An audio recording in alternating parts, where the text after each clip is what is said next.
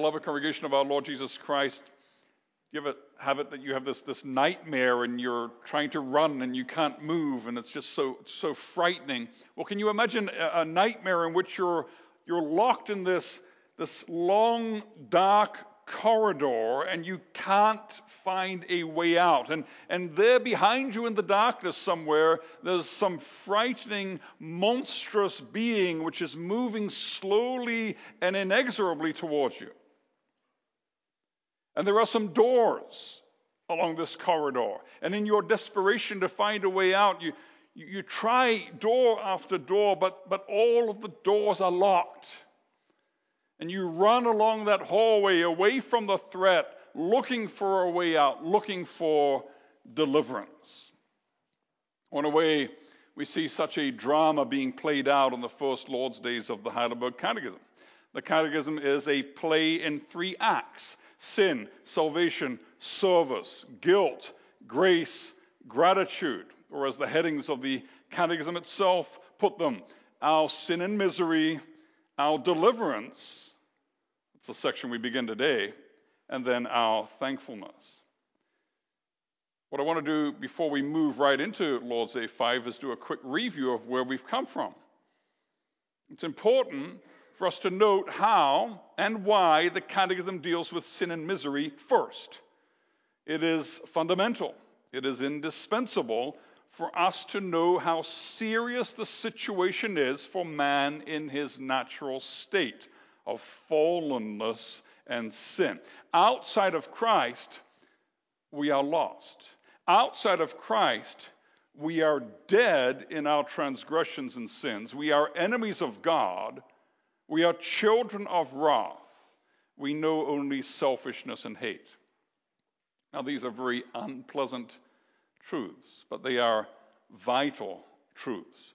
For until man realizes his lostness, he will never understand his need for grace. And so we see in Lord's Days 2 and 3 and 4 some marvelous teaching going on in the form of dialogue, questions and answers. We see the questioner trying his level best to avoid the biblical truth of total depravity. And as he squirms under the penetrating light of God's law, he makes all kinds of attempts to deny or to explain away the fact that he is locked in this dark corridor of sin and judgment and curse, and that there is no one other than himself who is responsible for his miserable condition, and that he has no resources to extricate himself from the situation. And that's what we just went through in the last weeks, where summarizing scripture after scripture after scripture, the church has confessed our sin and our misery and where it leaves us. It begins, and if you want to follow along as we quickly skim through these Lord's Days, it begins in Lord's Day 2, where the sinner is confronted with the fact that he stands under that judgment of God's law of love. In the blazing light of God's law of perfect love, we stand exposed for what we are by nature: selfish, sinful, hateful. But the sinner, clever sinner that he is resolved to make a quick exit from the scene of the crime and deftly throws the blame on God. It's an old one, as old as Adam and Eve. Adam did that. The woman you gave me. Eve did that. The serpent you made. Trying to blame God.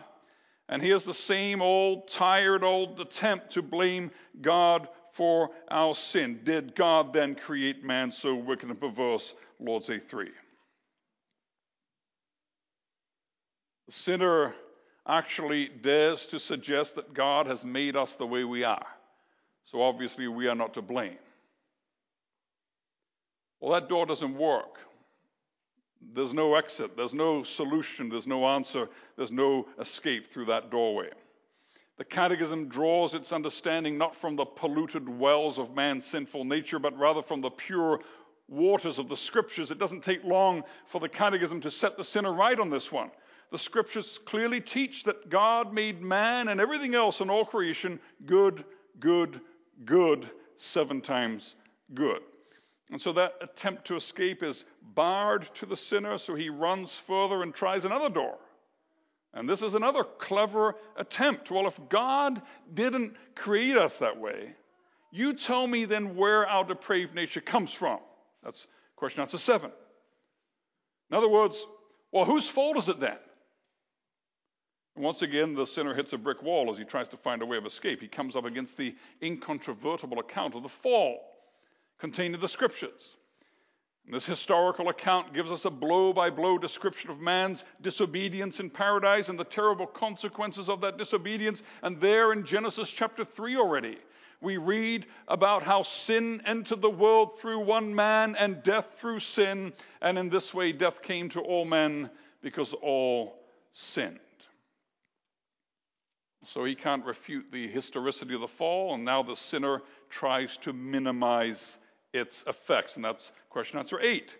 Come on now, let's be reasonable. Okay, we fell from grace, but it wasn't like Humpty Dumpty, was it? I mean, surely we can put things back together again. Surely there has to be something good left in man. Are we really totally depraved? And the Catechism simply answers with a resounding yes. But this yes is not intended to leave the sinner depressed and hopeless, for the Catechism quickly adds a small glimmer of light of the gospel, even in the part on sin and misery, unless we are regenerated by the Spirit of God. There's some hope. There is an answer somewhere.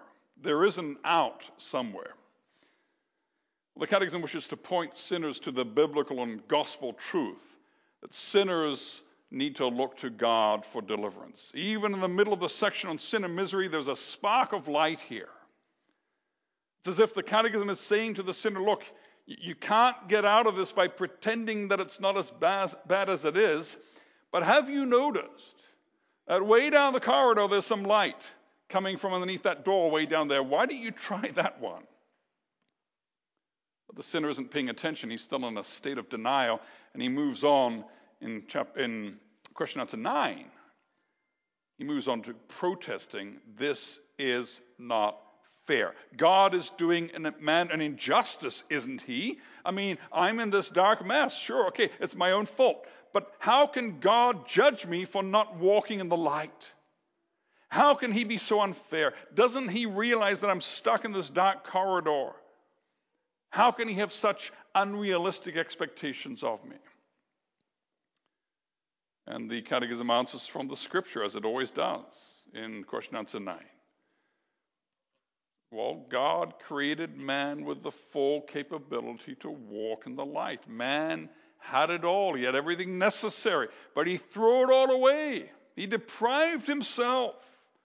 He robbed himself and all his descendants of these gifts. Now, if the teacher asks the children to make a painting for art class, and the teacher gives paper and brushes and paint and a desk to paint on and the plastic thingamummy that goes underneath to keep things clean, and the teacher gives everything that's necessary and leaves the room for a few minutes and comes back, and the student has crumpled it all up and burned it. And then the teacher says, well, where's your artwork? And then the student says, I don't believe it. You are so unfair. How can you expect me to paint something when I have no paint, no brushes, and no paper? Well, the reason you don't have the paint and brushes and paper is because you burned them. You had them. Why didn't you just do your job? That's kind of what man is doing here in question answer 9, blaming God for his throwing away all of God's good gifts. Also, that's another door that's been tried, another attempt foiled. And so the sinner is pausing for a moment. He's reaching now rather deep for excuses. And he says, well, look at question answer 10. He says, well, what if God just kind of forgot about this? Can God just pretend it never happened? What if God was like Father Christmas? What if he just kind of looked with a twinkle in his eye through his fingers and just pretended that we were not naughty children after all? Can't he just forget about it and move on? Well, that doesn't work. Once again, the catechism goes to the Scripture. And the testimony of Scripture is clear. Sin cannot be ignored. Sin must be dealt with. Sin brings curse. Sin brings destruction. Sin brings eternal death. It must be punished now and forever. You can't just ignore the fact that sin happened. That's kind of like being in a spaceship in space and somebody opened the door. It said, do not open, and somebody opened the door anyway. What's going to happen to the atmosphere inside these spacecraft? You're going to lose all the oxygen. And when you don't have any oxygen, you can't breathe. And then you can't just say, oh, yeah, that was a bad mistake, but Captain, can't we just close the door and pretend everything's okay? Pretend it never happened. No, you can't pretend it never happened. You can't breathe. Everybody's going to die.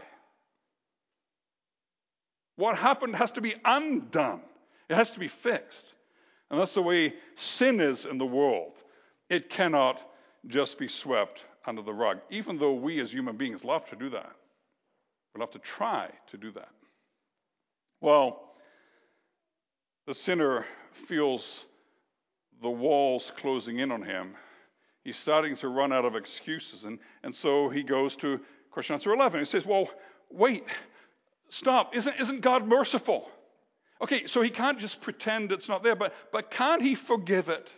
Can't he just say, it's okay, I forgive you, we can start over? Isn't that possible? And of course, here the sinner's getting a little closer to the right answer. Yes, God is merciful. God is a forgiving God. He's on the right track. But the thing is, God cannot be one of his attributes at the expense of another. You can't take God and divide him into bits. In the Belgian Confession, we confess that God is simple. And what that means is that you can't divide God into parts. He is all holy. He is all just. He is all righteous. He is all love. He is all merciful. And you can't put one part of God against the other because God doesn't have parts. He is who he is, perfectly and infinitely. And so God cannot be merciful at the expense of being just. We can do that with our children. We think, well, my child actually deserves to be deprived of certain privileges for a week, but maybe I just don't feel the energy to do that, so I'm going to be merciful.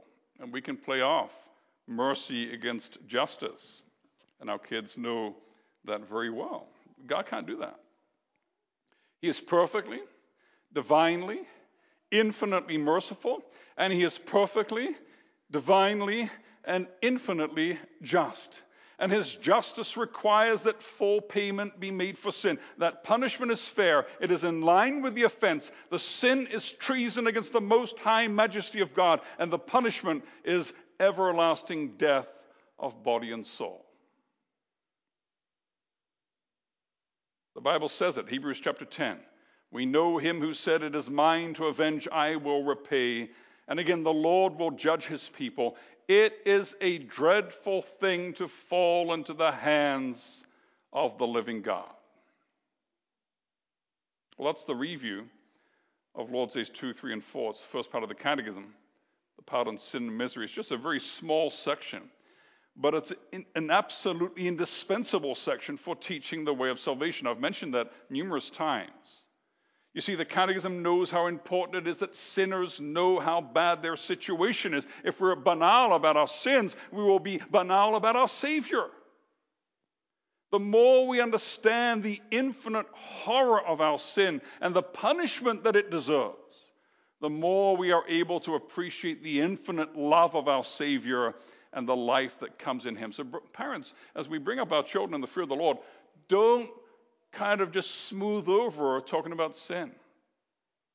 Spend the time to talk about the exceeding sinfulness of sin, because the darker that we make clear that that is, the greater the light of the grace and glory of God in Christ will shine for our children.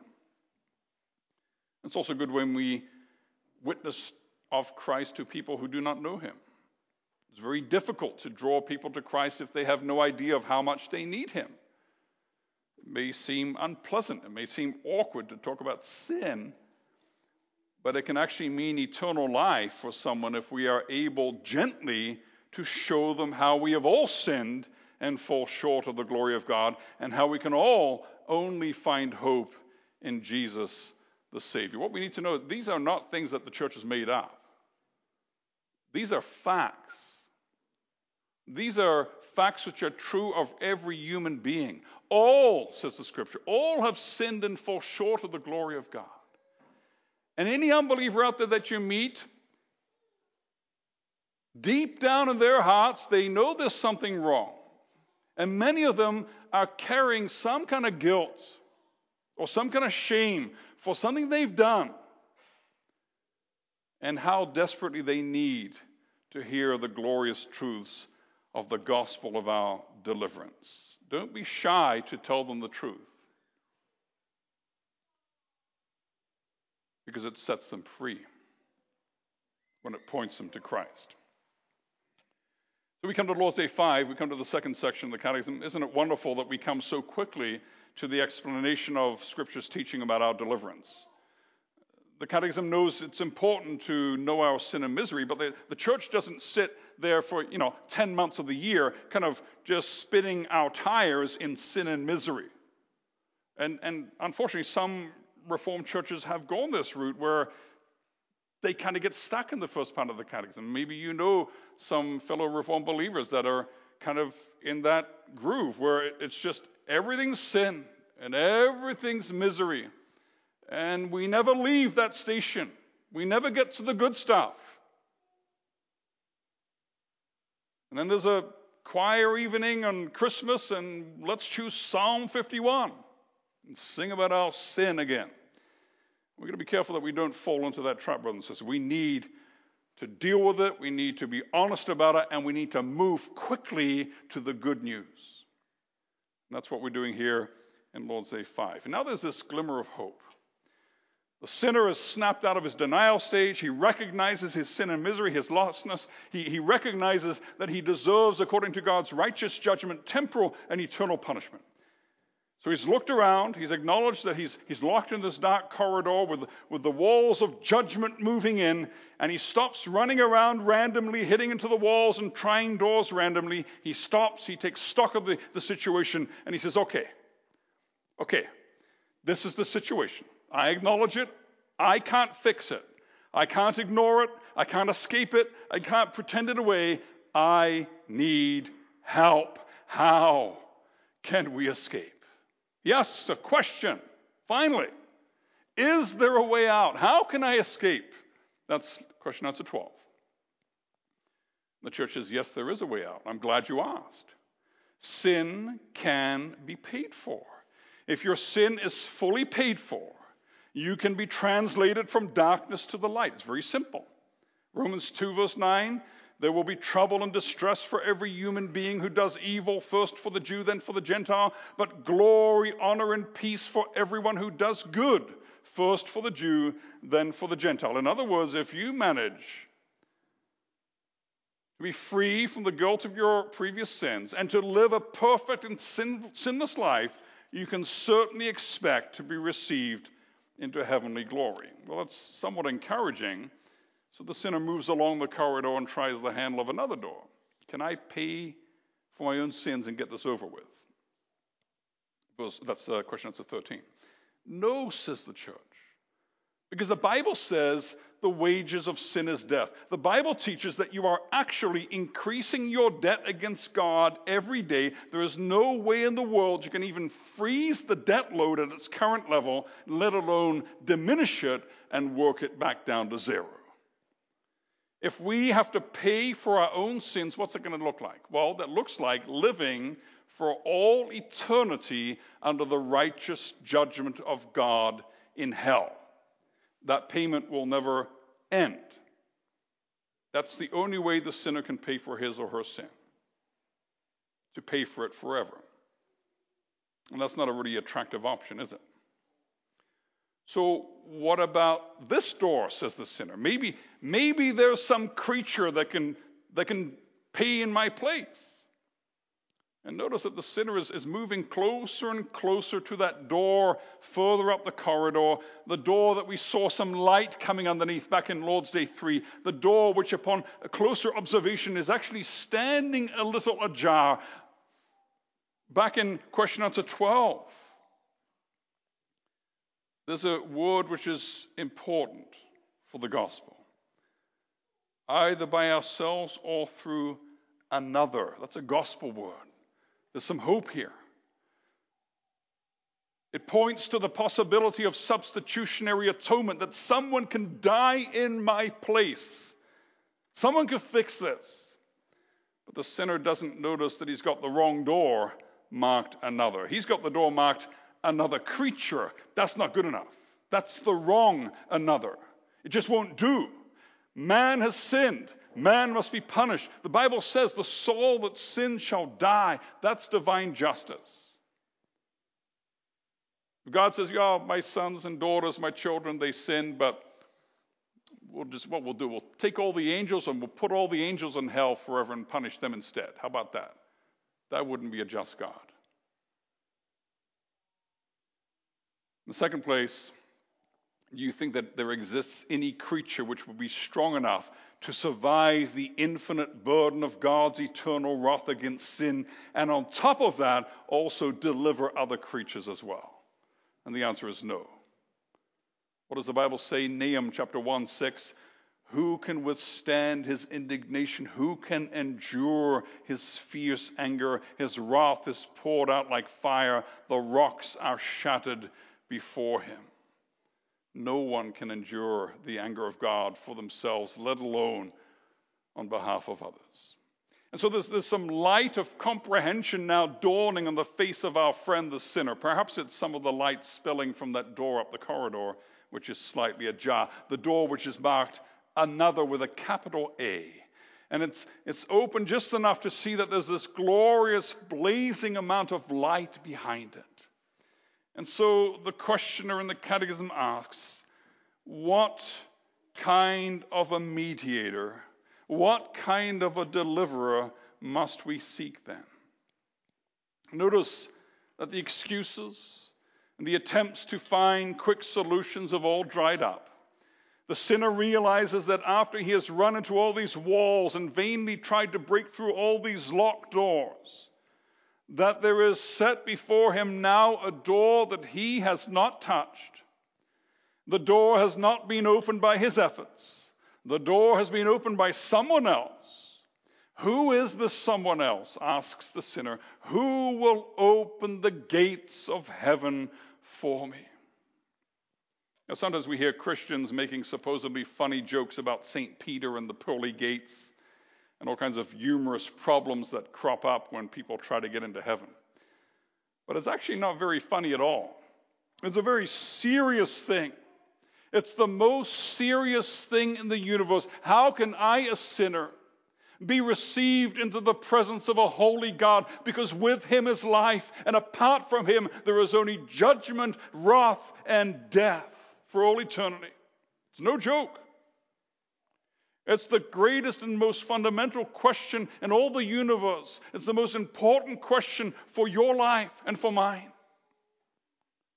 And I'm reminded of an elderly lady in the province of Quebec.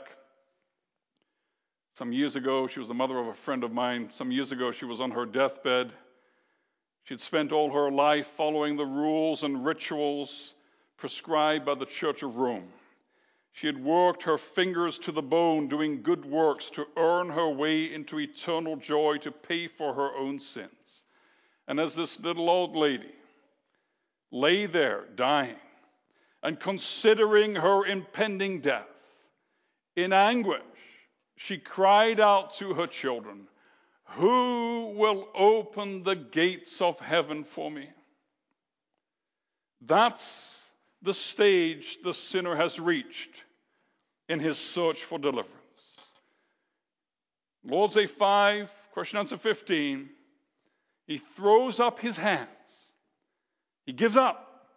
And he says, "Who will open a door for me. Well, says the Catechism, congratulations. You've come to the point to which every sinner needs to come. You've come to the point where you realize that there is absolutely no solution to your sin and to the sin of the world. There is absolutely no way out if it comes unless it comes from someone who is not a mere creature. We need to look to the Creator for an answer. You see, what does the proverb say? Righteousness delivers from death. But you, together with all creatures and all creation, are bound under the curse of sin and death. There is no righteousness to be found in you. And so you need to look away from yourself. You need to look to someone who has perfect righteousness, a perfectly righteous man, and at the same time, God himself. Now, to the sinner, this may sound like a very long shot indeed. My only hope is to find someone else to save me, that someone else has to be a sinless man and at the same time true God. Can such a one actually exist? Is there any chance that this another with a capital A really exists? Well, the sinner at this point may still be a little bewildered, but those of us who are Christians and have therefore read the script of the whole play many times over, we're rejoicing at this point because we know the ending. We know what comes next. We know who is behind that door that is ajar. We rejoice because the sinner has finally realized that his only hope is in that open door behind which stands the beloved Savior whom we know so well. The one who is holy and true, the one who holds the key of David, who opens and no one can shut, and what he shuts, no one can open. The one who says, I know your deeds, see, I have placed before you an open door that no one can shut. We know who it is. We know his name. We know his love. We know his forgiveness. We know his presence. We know his Spirit who lives in our hearts. We know his grace which fills our lives. We have walked through that door that he has opened for us. And we have passed from death to life, from darkness to light, through the Scriptures. We have come face to face with God incarnate, God made man. But the sinner has not yet heard his name in Lord's Day 5. And yet he's already learned enough to know that he cannot live without this Savior. In this mediator, the one who is God and man, in him and in him alone there is life and light and joy in everlasting abundance. There is forgiveness and redemption for the sinner. This is what the Bible's been telling us the whole time. From the very, very first chapters, the Bible's been pointing us to this mediator. This is the mediator we sang about in Psalm 130, as that same gospel dynamic happened in that psalm as happens throughout the Scriptures. We're deep in our sin and misery out of the depths. All we can do is cry and ask God to do a work of salvation. Hope in the Lord, O Israel. With him is steadfast love and plenteous redemption. And that's where the Catechism has brought our questioner. When we know this gospel, when we know about this Savior, this mediator, he's so amazingly glorious that he loves us with a deep and abiding and forgiving and transforming love. And that he is the only answer. Then we can't wait to tell other sinners about him. We can't wait to tell others his name. Children, do you know his name? His name is Jesus. Amen.